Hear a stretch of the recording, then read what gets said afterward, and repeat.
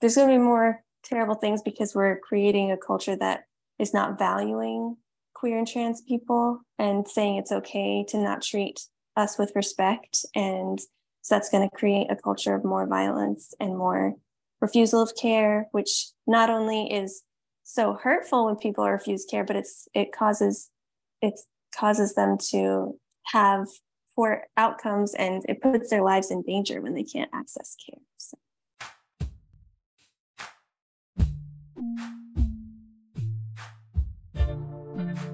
Hi, my name is Augustine Colebrook, and I'm the principal at Midwifery Wisdom Collective. I speak on this podcast about big picture political issues and the future of our profession. Hey y'all, I am Jamara, and I'm a midwife. I'm also a birth justice activist, and this season I am looking forward to sharing stories of Black midwives and the communities they serve. Hello, beloved birth community. I'm Angela Love, nurse midwife since 2004, preceptor, and mother.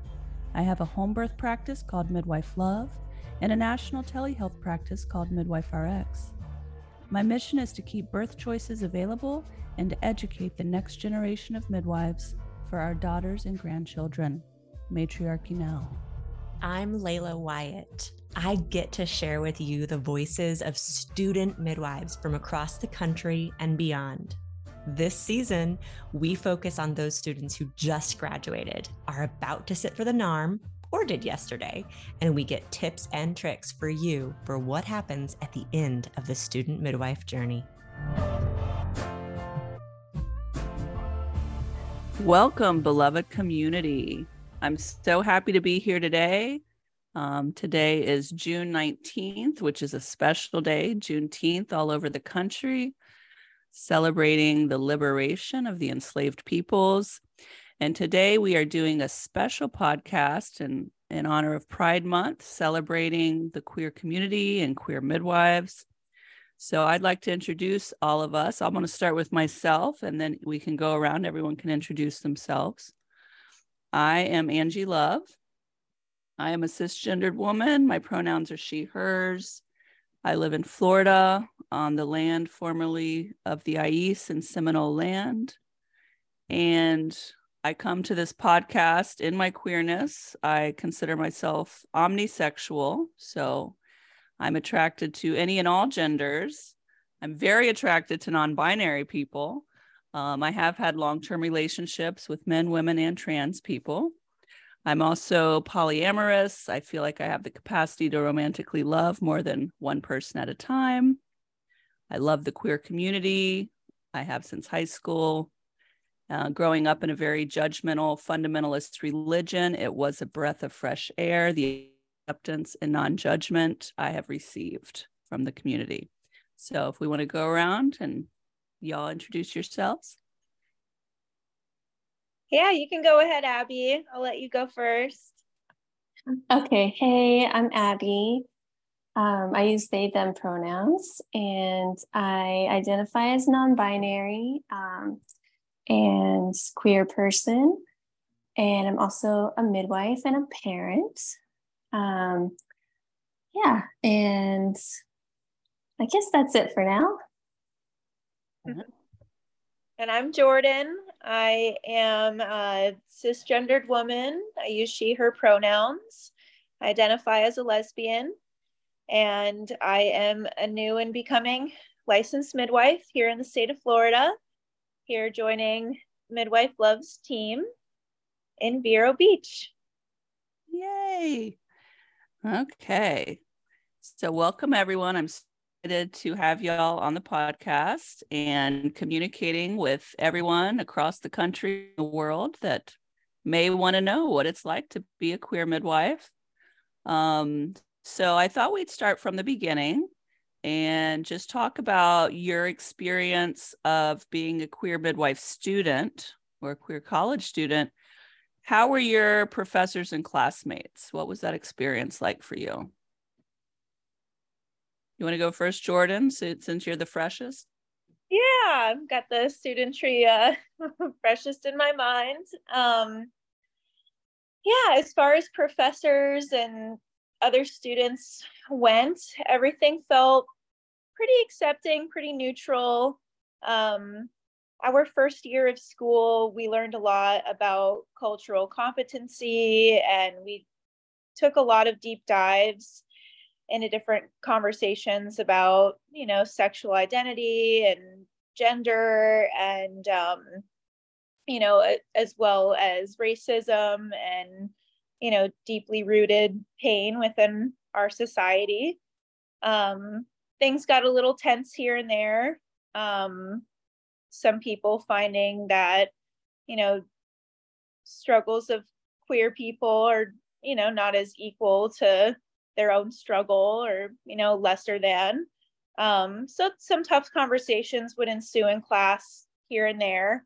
But otherwise, everything felt very loving once we got to a certain wavelength with all of our sister midwives in the class. Our cohort became a lot like a family.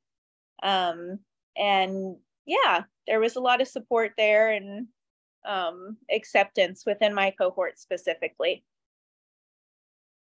Beautiful. How about you, Abby? Yeah, I started midwifery school in 2006 in Miami, and I was still discovering my gender and my sexuality at the time. I identified as genderqueer at the time, and I think bisexual, maybe queer at the time. I don't remember my wording exactly, but I definitely was started school as like with a androgynous haircut and like gender non-conforming presentation, I guess, which in that setting I experienced not a great reception from my main preceptor, and there was and my main preceptor was also had a lot of control over my path in school, because was also the head of the school. And so I experienced a lot of comments that I needed to change my presentation. I needed to grow my hair out. I looked like a dyke, I was told, and that no one wants a dyke as a midwife. It was very painful, and I was very young. I think I was probably 24 years old when I started school, so I wasn't fully in my power yet. And so it had a strong effect on me, for sure. And I really wanted to complete that program, and that was the school that was accessible to me financially. And so I definitely decided to change my presentation and grow my hair out and not talk about my queerness and during school especially with that preceptor. And yeah, so I guess that was my experience in school. Oh, yeah. That particular preceptor was problematic in a lot of different areas. Also had her advantages as well, but I remember her distinctly telling me that I didn't know anything because I hadn't had a child yet, because I was young and didn't have a child, so I didn't know. I'd know one day, so those kind of comments are very discouraging, very much. So I went to school a long time ago. I've been a midwife now for 19 years. My first college experience was a religious school, Messiah College. And it had a community covenant of all the rules that you were having to follow, or else you could get kicked out. And one of them prohibited any kind of homosexual behavior. So most people were closeted at Messiah. And I had some professors that were cool and actually taught the Greek and the Hebrew languages in the Bible and how they really didn't define homosexuality as we know it today, so a lot of exploration of what the Bible actually says. I had this really awesome professor named Rita Finger who examined women in the Bible and taught me a lot. I started doing a lot of queer education for other people about these subjects my senior year and got in a little bit of trouble. And had to go to counseling on the evils of homosexuality my last semester, or get kicked out and have to start somewhere else. So I did. I sat there. I didn't buy any of it, but I had to sit there for an hour a week and listen to that. I also started a gay alumni page for that school after graduation that I feel like helped a lot of people at the time. It's no longer going on, but they do still prohibit that. They still have the same thing going on at Messiah up in Pennsylvania. And then I went to study to be a midwife at University of Miami. At that time, I was married to a man, so I could do a lot of masking of my queerness. I don't remember specifically negative comments about the queer community. I also don't remember a lot of positive awareness either. So just a lot of assumptions of heterosexuality and the language. But I do remember that there was a trans student in the nurse practitioner program that a lot of people gossiped about, which was really sad to me at the time. So I think that sums it up. There's a variety of schools, and a lot of that's going to depend on the policies of your school and also the preceptors that you land with. Unfortunately, there are limited preceptors in a lot of areas. So sometimes you take what you can get, and they might be problematic in many other ways. And so you're weighing, is it worth staying with this person? And, what's going on there? So I thought we'd talk about maybe some of the advantages to being a queer midwife. I don't know if you guys have thought of any about bringing your queerness to your midwifery work and how that might be advantageous in some respects. Anyone? Yeah. I think when it comes to being advantageous in this field, it really depends on the client that you're working with. I think that's with most things midwifery. Some clients might hate your methods, other clients might love you until the end of time, just being who you are. So I think being a queer midwife can, kind of shed some light on the way others might be feeling and attract certain clients that are queer themselves. And, I imagine having practices that are ran by mostly or all queer midwives can help other queer couples come in and feel a nice breath of fresh air. I think that that's a nice pro, especially during our times right now, and the laws and bills being passed in our state specifically. It's good to have someone that you can relate to, that you feel safe around, Mm-hmm. Yeah. I'd love to add to that. Something that I love about being a queer midwife is just being able to, when you come and bring your authentic self and your true self, to what you're doing, you're going to come with so much, just be such a better midwife. And so and your joy is going to be a reflection of that. Yes. And something that's really cool now that I've practiced, since I started practicing back in 2009, and now a lot of the babies that I caught that I'm still in touch with their families, when they're reaching adolescence and starting to come out, that these kids start to come out as non-binary and trans and queer, as they're becoming teenagers, it's really exciting when their parents reach out to me, or when they tell their kids oh, your midwife was non-binary, or your midwife was queer. And let's talk to them about it. And so I've had like quite a handful of babies that I caught who I get to then talk to in puberty and just be like, you know, a positive role model in their lives. And so that's something I really love about being a queer midwife is that at least, you know, when, I don't know, when the babies grow up, then the families and they come out as queer or trans, that the families think of me, and then I get to reconnect with the kids. It's happened quite a few times, so it's very rewarding and an awesome thing about being a queer midwife. That's beautiful. I love that. That's special. Yeah. That.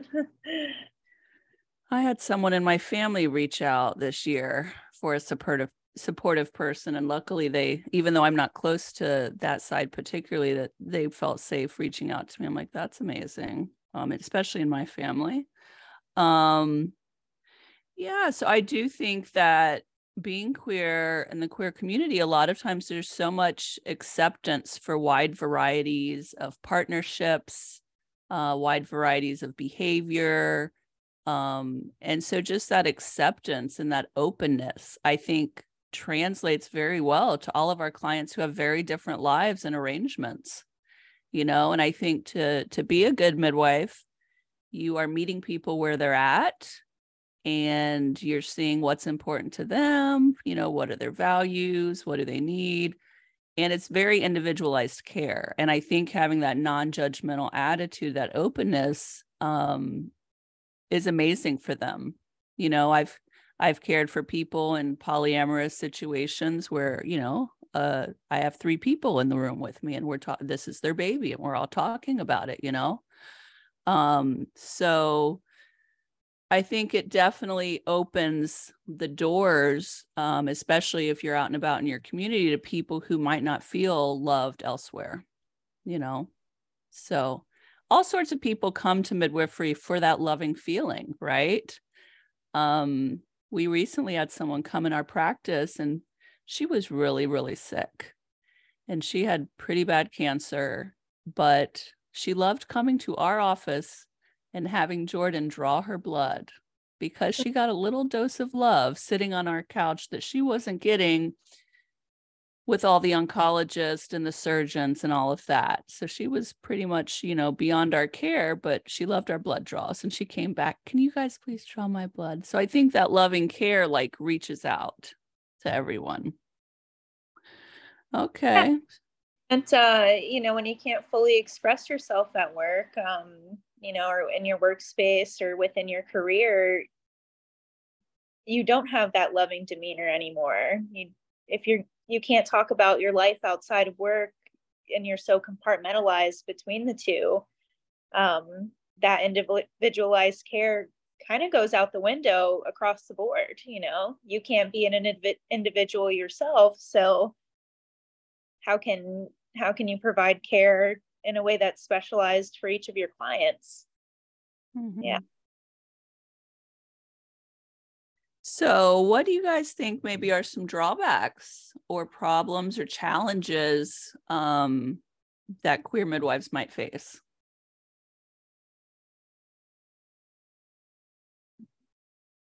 Well, homophobia. Yeah. Ditto. And I think that, you know, we all live in a state where there's plenty of that. We also, we live in a community, in a town that is very conservative. I don't know the true extent to all of the homophobia that's around here, but it might be, you know, I would say our town is not the most open and accepting, this little town that we live in down here. And so sometimes it does feel like, how out can I be? How gay can I be? Because I'm trying to balance, you know, I do want to be my authentic self, but also we are the only home birth practice in this whole county.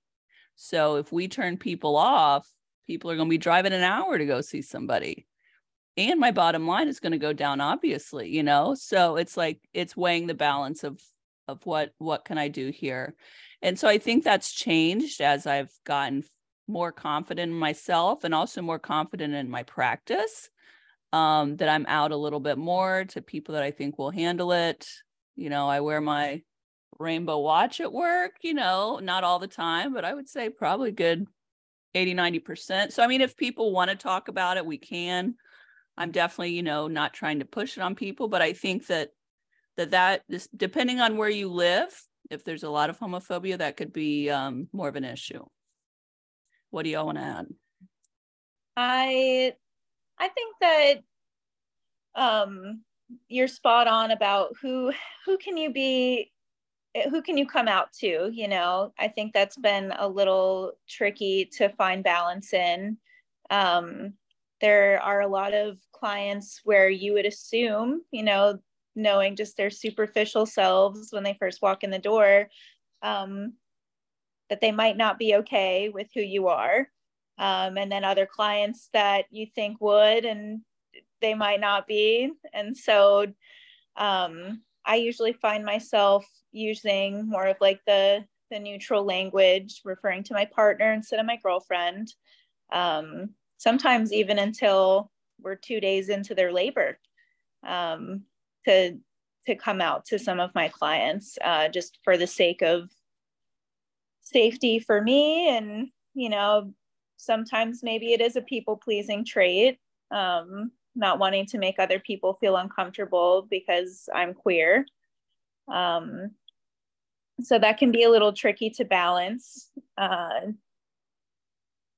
Yeah, there can be a lot of that. You know, sometimes it's not until you see a particular person's Facebook posts later on in the year that you even realize that they might have had those views that you were so open to share. And, you know, you kind of double back and say, oh, wow, maybe I shouldn't have disclosed that or said that, or, you know, talked about the lovely weekend trip I had, you know, with my partner. So that can be a bit of a challenge. I definitely had, well, you know, I definitely masked my queerness in school and then came into it slowly when I started practicing to be out to my clients. And I didn't come out to all my clients. I had a very, well, that stayed with me, that comment from my preceptor that nobody wants a dyke as a midwife. It stayed with me for a long time. And so, yeah, I often didn't come out to clients. And I also felt like, you know, their care is about them, right? And I don't need to talk about my personal life very much when I'm taking care of them and their pregnancy. And I did have an experience that was painful, and it was also really transformative because I had a client who I'd taken care of for her first baby, and she came to me again with her second baby. And I worked at a birth center with the first baby, and then the second baby I was doing a home birth practice. And so I was working with different midwives, but I was more out then a couple years later than I had been when I worked at the birth center. And I was back to like presenting how I like to dress and how I like to have my hair and all that. Like, it took me a few years after school to feel safe to get back into it, because I felt really hesitant about being myself and being a midwife. So that client was excited to see me again, and was excited for me to be her midwife. I did her first visit, and then she friended me on Facebook, which I, you know, am more careful about now. But back then I was like, oh, friends with clients, sure. And then she, you know, saw something about my gender identity there and came to the other midwives in my practice and said that she didn't want me to be her midwife because I was trans. Like she didn't, she wanted to see the other midwives and not me anymore. And yeah, it was like very sad to me to experience that. And the midwives that I worked with, it was a real healing experience because the midwives that I worked with were like, oh, okay, like, sorry you feel that way. Abby is part of our practice. And when if Abby's on call, Abby's the midwife who comes. And so if you don't want Abby at your birth, then we're not the practice for you. And they were very just like, not taking it. And that felt really healing for me and affirming, because of just my fear that other midwives wouldn't want to practice with me and that I would lose clients and I would bring down the practice, like all the internalized fears that I took in from being in a homophobic environment, and society, so and transphobic. Yes, you were with some good midwives at the time. That's good. Yeah. Mm-hmm. Yeah. So advertising in the community. How do y'all, have you thought about it? Advertising to the queer community that we're here to serve them. I myself try to be active in the local queer communities that I find online. There is a queer medical group, like a directory that you can list your practice in. Any other ideas that y'all have or have done? I like reposting on social media, queer couples, trans couples, trans parents, just kind of putting the word out there, letting people know that I'm here and I'm in support, and, posting pictures of my partner and I on social media. Just kind of, without having to, I guess, ruffle feathers on social media, or cause a rise out of, certain people in my friends groups or family groups. Just kind of letting people know without having to say it that I'm here and supporting and a safe place. How about you, Abby? Did you guys do any specific advertising to the queer community? Yeah. Well, something that comes to mind is, so I think it was back in 2012, I started providing like intrauterine inseminations to the community. And at that time, before gay marriage was legal in Florida, all the providers in this area required people to be married to get conception services and to access in vitro and IUI. And so that's what kind of motivated me to be trained in IUI. And I went to California and got trained and did an internship there and came back and started providing services. And so I did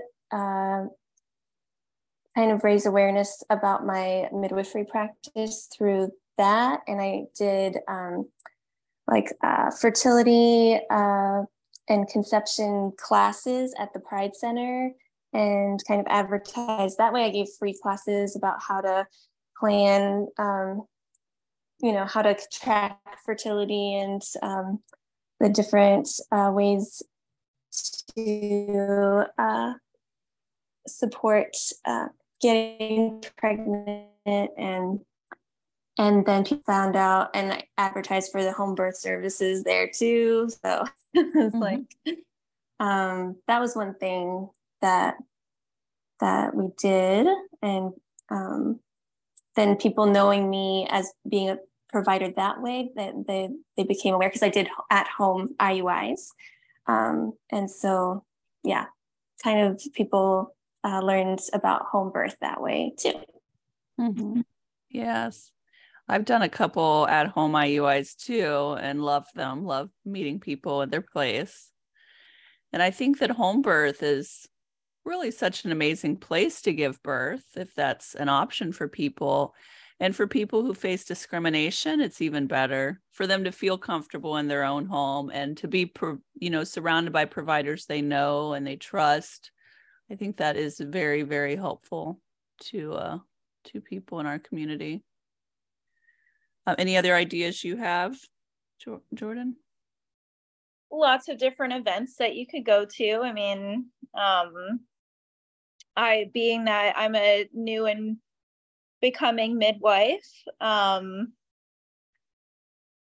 it's kind of been a little bit of a learning curve for me to figure out what local resources we have within our community. I've been learning a lot from in our practice, and seeing what we have around.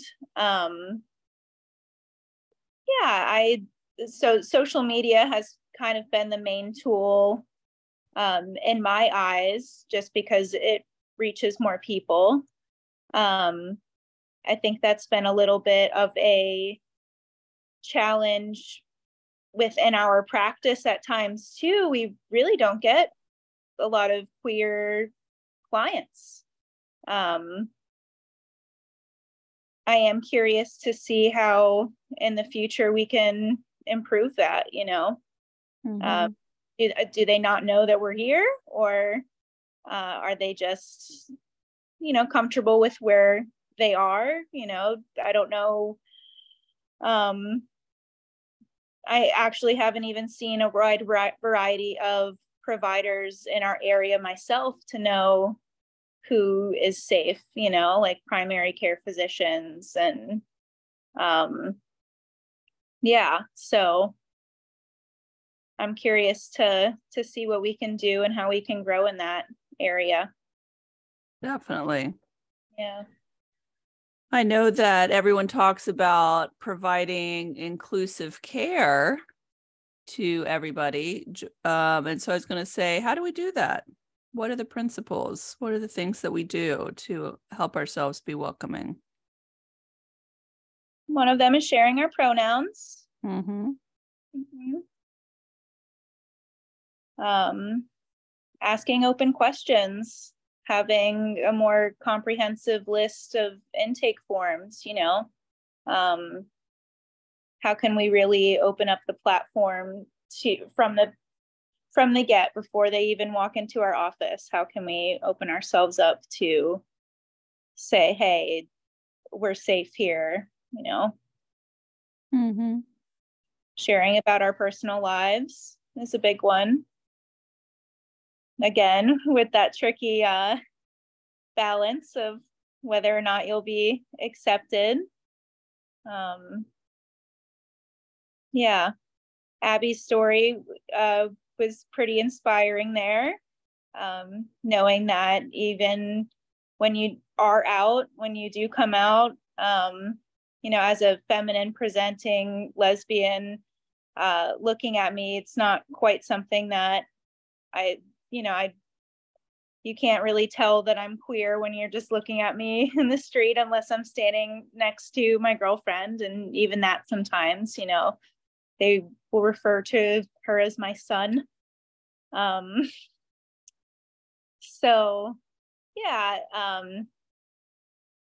There's that tricky part, but the more open you are and inviting you are, the more you share about yourself to others, and your clients can be a welcoming aspect as well within your practice. Any tips that you want to share, Abby? Yeah, I think it's everything Jordan said. It's not assuming that that everyone that we see who's pregnant is going to identify as a mother or a mama. just like asking what parent words people like to use for themselves, not assuming that someone has a partner at all, or not assuming that they have just one partner, or that they, just not assuming anything about anyone, and not setting up, the expectation of heteronormativity and monogamy and all of that. And yeah, I think also it's important to talk, since this is maybe slightly different tangent, but to also show that we are, safe people, or that we're safer spaces for intersex people also. And talking to our parents about, because as midwives, we're the first, the first provider who has eyes on the baby. And, like, being inclusive also means talking about, hey, not all babies are easily defined as male and female, and talking about intersex variations, with our parents prenatally in childbirth class. And that way, people who are intersex, or people whose partners are intersex, will also feel safer to know that that is something that we talk about, and that, and that we're also going to be an advocate for the babies who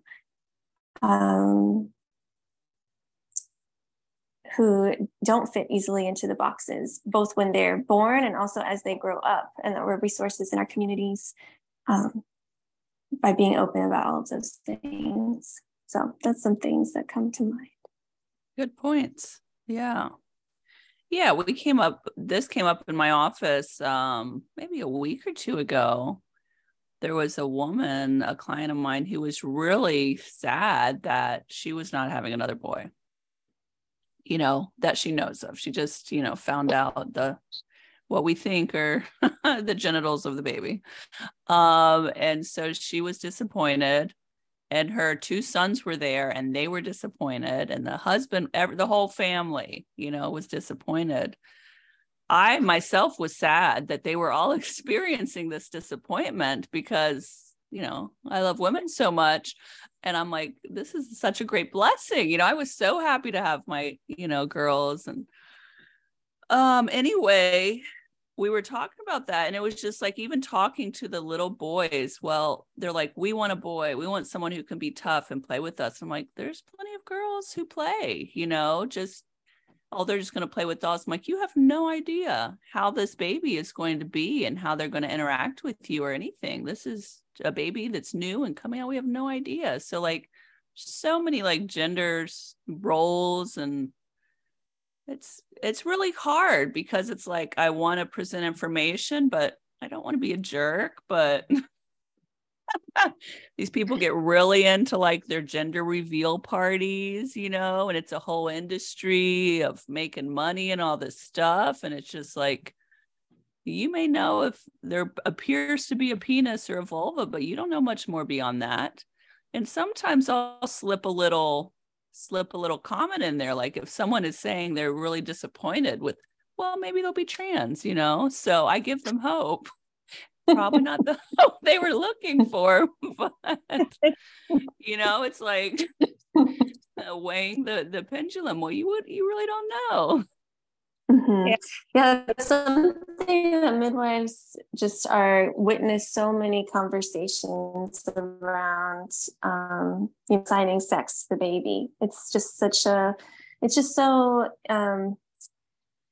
deep in our culture for that to be like such a big question during pregnancy, and then for the pregnancy, once, if it's discovered in the pregnancy what the genitals of the baby are, or now the chromosomes of the baby, since some families are able to check that.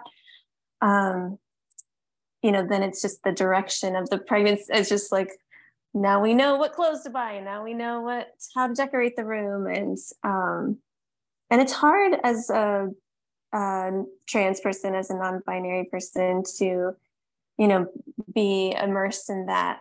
That was definitely a challenge of mine, while I was practicing. I'm on a break from practicing now, but just something. And I always tried to plant seeds of the same thing that you were talking about, Angie. Just like, well, we don't know what they're gonna like. We don't know what colors they're gonna enjoy yet, and we don't know what their interests are going to be based on their chromosomes or their genitals. But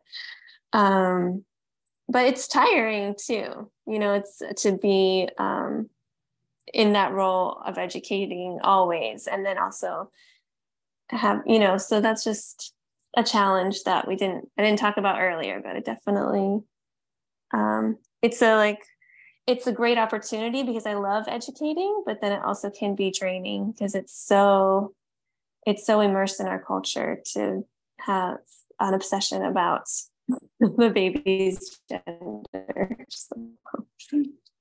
Especially when you try to have conversations about non-binary people and trans people and, breaking away from the gender roles, you're met with, what do you mean? You're met with a whole lot of shock from most people. I've found as soon as you start bringing up it really, it really gets deep into their mind space. It's almost like that emoji of the brain exploding. Yeah, definitely depends on and the community that you're at. We would be having different conversations if we were practicing out in Portland, where we ourselves are in rural Florida in a Republican area, I think obviously we all think about language that we could be using to make things more inclusive. And I think that's like a little sign. People that are in the queer community will probably pick up on it. And then some people won't pick up on it. So I think that's like a very easy way for you to talk to people. Like when you're saying, oh, the birthing person or the birthing people or people that have a uterus, people that have a vulva. I was teaching sex ed for teenagers here recently in my town. And so a lot of times we would use that kind of language. And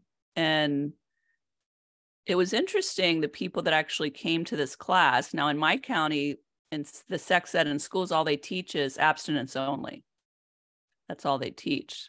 So I was teaching the sex ed outside of the school system. And we had a lot of kids in there that were either non-binary or trans. They haven't fully decided, but it was about half the class. And I think that was just some parent knew that it was going to be a safe class and we need to get them in. And, so using inclusive language so that everyone is feeling comfortable and welcome and like they have a place. And it was interesting because the curriculum we were using is a great curriculum, but it hasn't been edited in maybe 10, 15 years. And so they still had a lot of activities like boys go to this side of the room and girls go to this side of the room. And I'm like, well, we can't do that. We're not going to be doing that. But, we could break it down the class or whatever. So it was very interesting to teach this young community because many times the younger ones have more of an idea of all of this inclusivity than the older folks. Our teenage moms that are coming to us are probably more clued in than our 35-year-old moms or our 40-year-old moms that are older. Mm-hmm. So I think partner's the big one, not assuming they have a partner, not assuming it's a husband. And like some of the even the groups that they teach locally, they have this doula dads program where they're really emphasizing the partner as the doula. And doula dads is catchy. What if it's not a dad, and what if the partner wants to take it, like I get that we want to be catchy and trendy, but like we also have to be welcoming, and doula dads is not a welcoming title. Yeah. Or if it's their sister that's going to be with them, it's a very heteronormative title. No offense, Healthy Start. You could change the name. Anything else y'all want to say about that? Thank you for reminding me another about just all the language that we use. So yeah, I think it's really helpful to check in with our clients about the language they want used for their body parts also. And so especially with transmasculine and non-binary pregnant people, it can be really non-affirming for when we're talking about birth to talk about using, the medical terms that we usually use for vagina and vulva and all of that, if someone doesn't identify those words with their parts. And so it's a great thing before we do a pelvic exam, like before we talk about the parts, just be like, what language do you want me to use for your body if I need to talk about your body parts? And that's something that can really help people feel affirmed, because even cisgender women may have words that they don't like for their body too. So it's a great question to ask everybody. Good point. Yes. Yeah, I remember it being in school, and we were learning a lot about competency and inclusivity. And there was someone within the class, and it stuck with me for a while, where they were talking about how someone did a pap smear on them, a care provider, and they found the cervix. And they were like referring to the cervix as a girl, just saying, oh, look at her, she's so pretty, talking about the cervix in such a feminine way. And this particular person did not like feminine terms used for her body parts, especially for parts that, are organs. Why are we putting gender on so many things?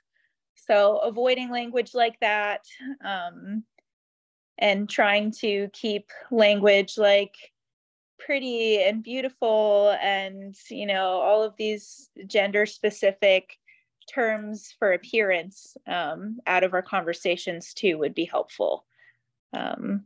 Yeah, we don't need handsome and beautiful and pretty to be ways that we describe things, especially in the medical field.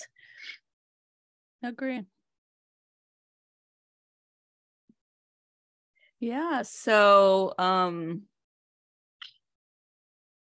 I guess the challenges in today's environment for providing queer and trans care, I would say there's never been more challenges than this year, 2023, that we currently find ourselves in this government run by DeSantis here in Florida, who keeps cranking out laws that are full of hate.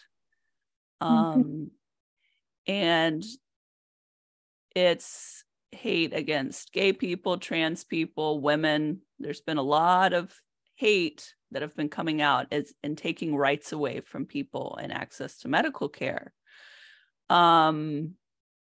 So this year, trans care changed in regard to providing care to minors and basically banning all of that, and also requiring that trans adult care be in person and be with an MD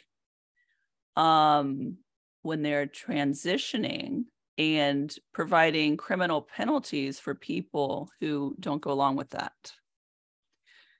So I, am totally against that. And I think that's horrible. And I was thinking, how can we get around these laws, for people who are not leaving the state, because there are plenty that are leaving the state, but how can we get around these laws? And I think that one of the things that midwives we do well is we don't require pelvic exams. Everyone can decline pelvic exams as they see fit. I was talking to a trans person in my community, and they're like, I really need to get this depot shot, but now I don't know where to get it. And I'm like, well, you can come see me. I don't need to inspect your genitals. So I provide depot all of the time. So I think there are ways around it, but it's really disgusting that we have to even think like this, What are some challenges that you guys have seen? I find it to be quite terrifying. The other new bill that was proposed and I believe passed that had to do with providers being able to decline care for people based on their own religious, personal, moral beliefs.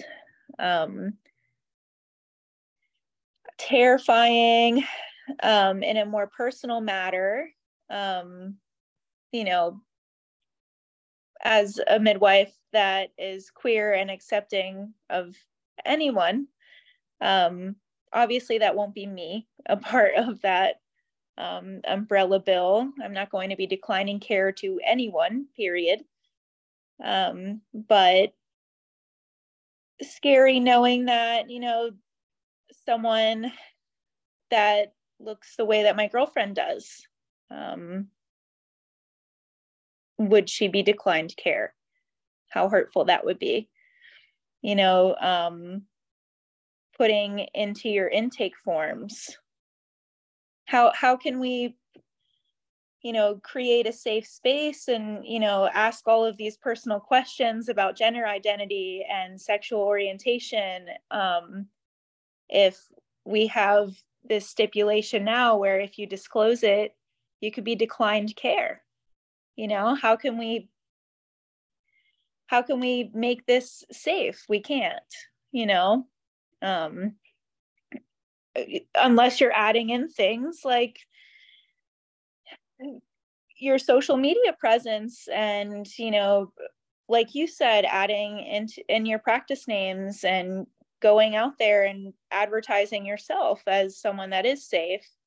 I find that to be a massive barrier to care and adequate care. Trans people and queer people are already less likely to seek care from a primary care physician.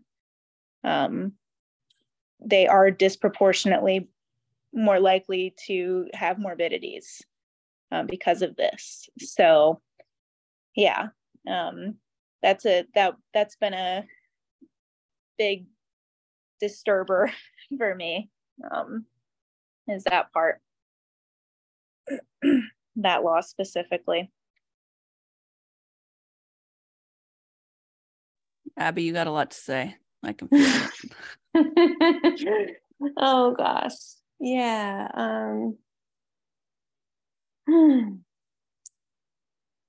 There's so much, and because there's so many aspects to the bills that just passed. And I did recently attend like a Q&A that the Pride Center in my area was doing to kind of like explain the bills a little more in depth, and that was helpful.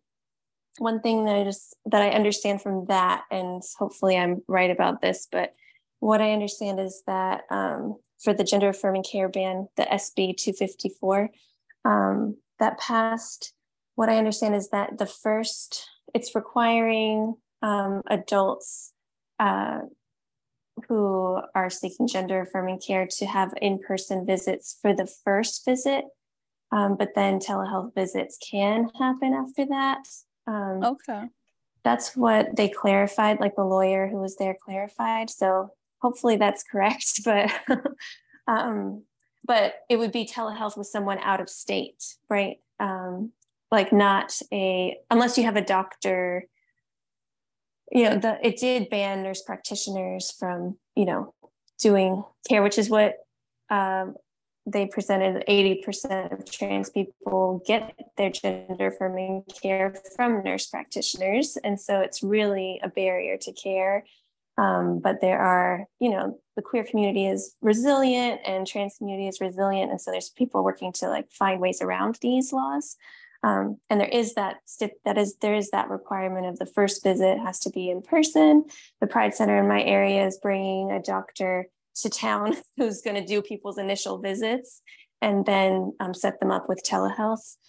So I know that there's a few like telehealth. I'll just mention resources like Queer Med where you can, people in Florida can get access to care, telehealth, as long as they had their initial visit in person. They can then do their follow-up visits through QueerMed with like physicians, or maybe, yeah, I guess physicians out of state. Or so anyway, and there's another one called Plume, I think. So I just wanted to mention that for people listening, because that seems like important to know that, yeah, these laws are terrifying, and we are part of a really resilient community that's going to find ways around these as much as we can. But it is going to do a lot of damage, and it's going to create a more of a culture that's not safe for trans people, for queer people, especially for people who are also queer, trans, and BIPOC.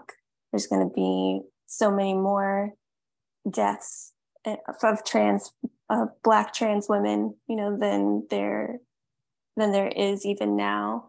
There's going to be more, there's going to be more terrible things because we're creating a culture that is not valuing queer and trans people and saying it's okay to not treat us with respect. And so that's going to create a culture of more violence and more refusal of care, which not only is so hurtful when people are refused care, but it causes them to have poor outcomes, and it puts their lives in danger when they can't access care. So that's part of what I want to say. That's good. Yes. Did they give you any shortcuts or backdoors for youth, trans youth? Right. So, well, all I know is that kids that are already in care are already receiving gender affirming care, are grandfathered in, that they're not going to be stopped from their medications. But that's all I can share at this moment. But I'm hopefully right, because for queer, let me pause for a second. Okay. I took some notes. Let me see if I wrote anything about that. Okay. Yes. And I think we have to, share these, backdoors and workarounds. And those things have been going around for the, abortion issue as well. There's a great website for that called Plan C, and it'll take you to whatever state you're in, what are the current laws regarding abortion, and if you want medication abortion in that state, how you can get it. And they have interesting sites where they're from overseas pharmacies that will ship you the pills, or they're from another provider in another state who will ship them to a mailbox that you rented in California. So there's different ways around of getting things that you need. Unfortunately, not everybody's going to know about these ways. Lots of people are going to be left out. Yeah.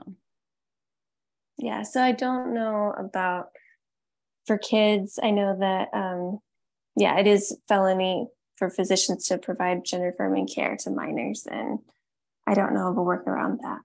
Yeah.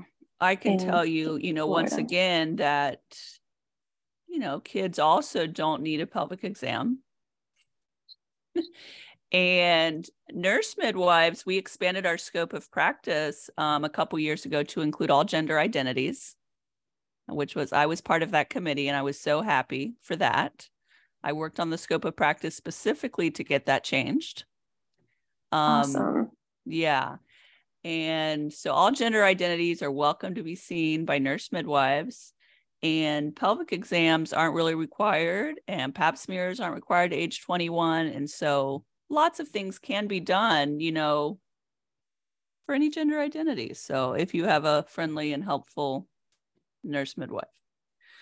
Yeah. And it's interesting, like it specifically is for gender affirming care. Of course, a lot of medications are available for kids for other reasons, right? Mm-hmm. So, yeah, you just have to find the reason that's not called gender affirming care. Whether it's testosterone and I have really low libido and I really need that testosterone, or I'm taking Depo so I don't get pregnant, or whatever it is, the excuse that you need to give, there are workarounds. Yeah, so I am reading this amazing book everybody should read. It's called The Tragedy of Heterosexuality. I haven't heard of it. Who's it by? It's by Jane Ward. It's so amazing. I love it. So I have got some quotes from this that I'm going to share, and it might encourage you to read it. And instead of considering like straight people considering themselves allies to the queer community, we queers should really consider ourselves allies to the straight community, because they're going through a tough time. And they need to be blessed by friendships with us and relationships and all the love that we have, to help them along to get out of their tragedy. So here's a great one. It says, homophobia is the outward expression of heterosexual misery, a kind of subconscious jealous rage against the gendered and sexual possibilities that lie beyond the violence and disappointments of straight culture. That's a good one. I like that one. Being straight was largely beneficial for men. The same was not always true for women, for whom the institution of heterosexuality has been a site of violence, control, diminishment, and disappointment. Let's see what else I got here. Straight people have few opportunities to grieve the disappointments of straight culture, the bad and coercive sex, the normalized inequities of daily life, straight men's fragility and egomania, straight women's growing disillusionment with men's fragility and egomania, the failed marriages, the co-parenting that is really solo parenting. Because how does one speak about the failure of the very system that defines people's success?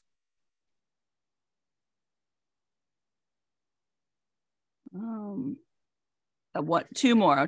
Okay. Quite sad that in a straight culture, a vagina is evaluated according to its capacity to please men and not its capacity to experience pleasure. We deal with a lot of this in our profession of how's my vagina going to be after I give birth? Oh, my husband says it's different or whatever, dealing with all of that versus, well, what are you feeling? What is your pleasure like? I've dealt with, straight women who are 40 years old and plus who have never had an orgasm. They've had many kids, they've had a long marriage and never had an orgasm.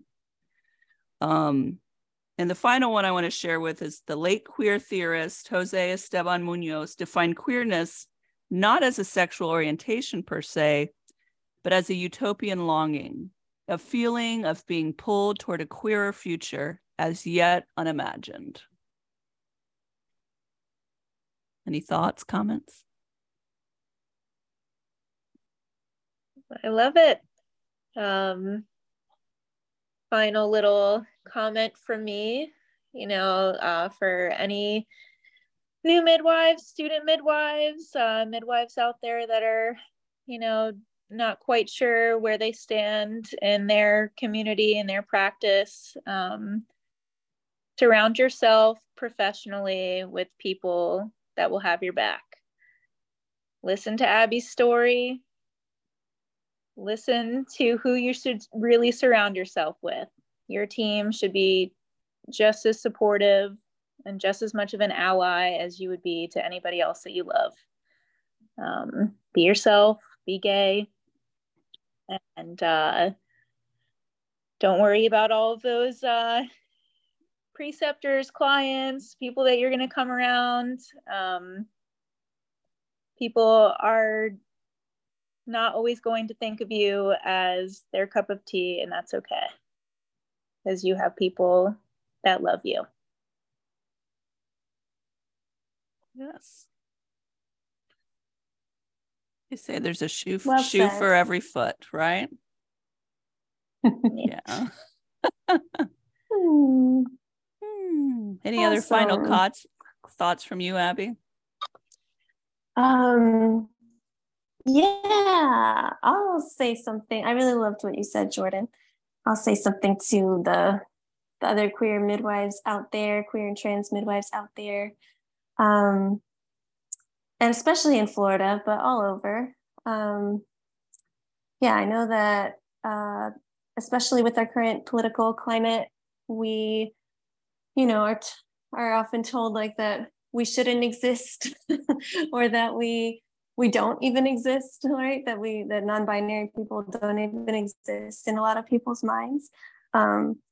So just wanted to say to all those out there that yes, we do exist, and we bring beauty to the world for existing, right? And we bring, so much magic to the world for being ourselves. And so we should be respected and celebrated as all people should be. And yeah, definitely what Jordan said about finding a supportive people to practice with. And yeah, it's okay if you're not going to be if a client is so judgmental that they don't want you to be their midwife, that's okay. They can find another midwife, right? And that doesn't mean you shouldn't be yourself. Yes.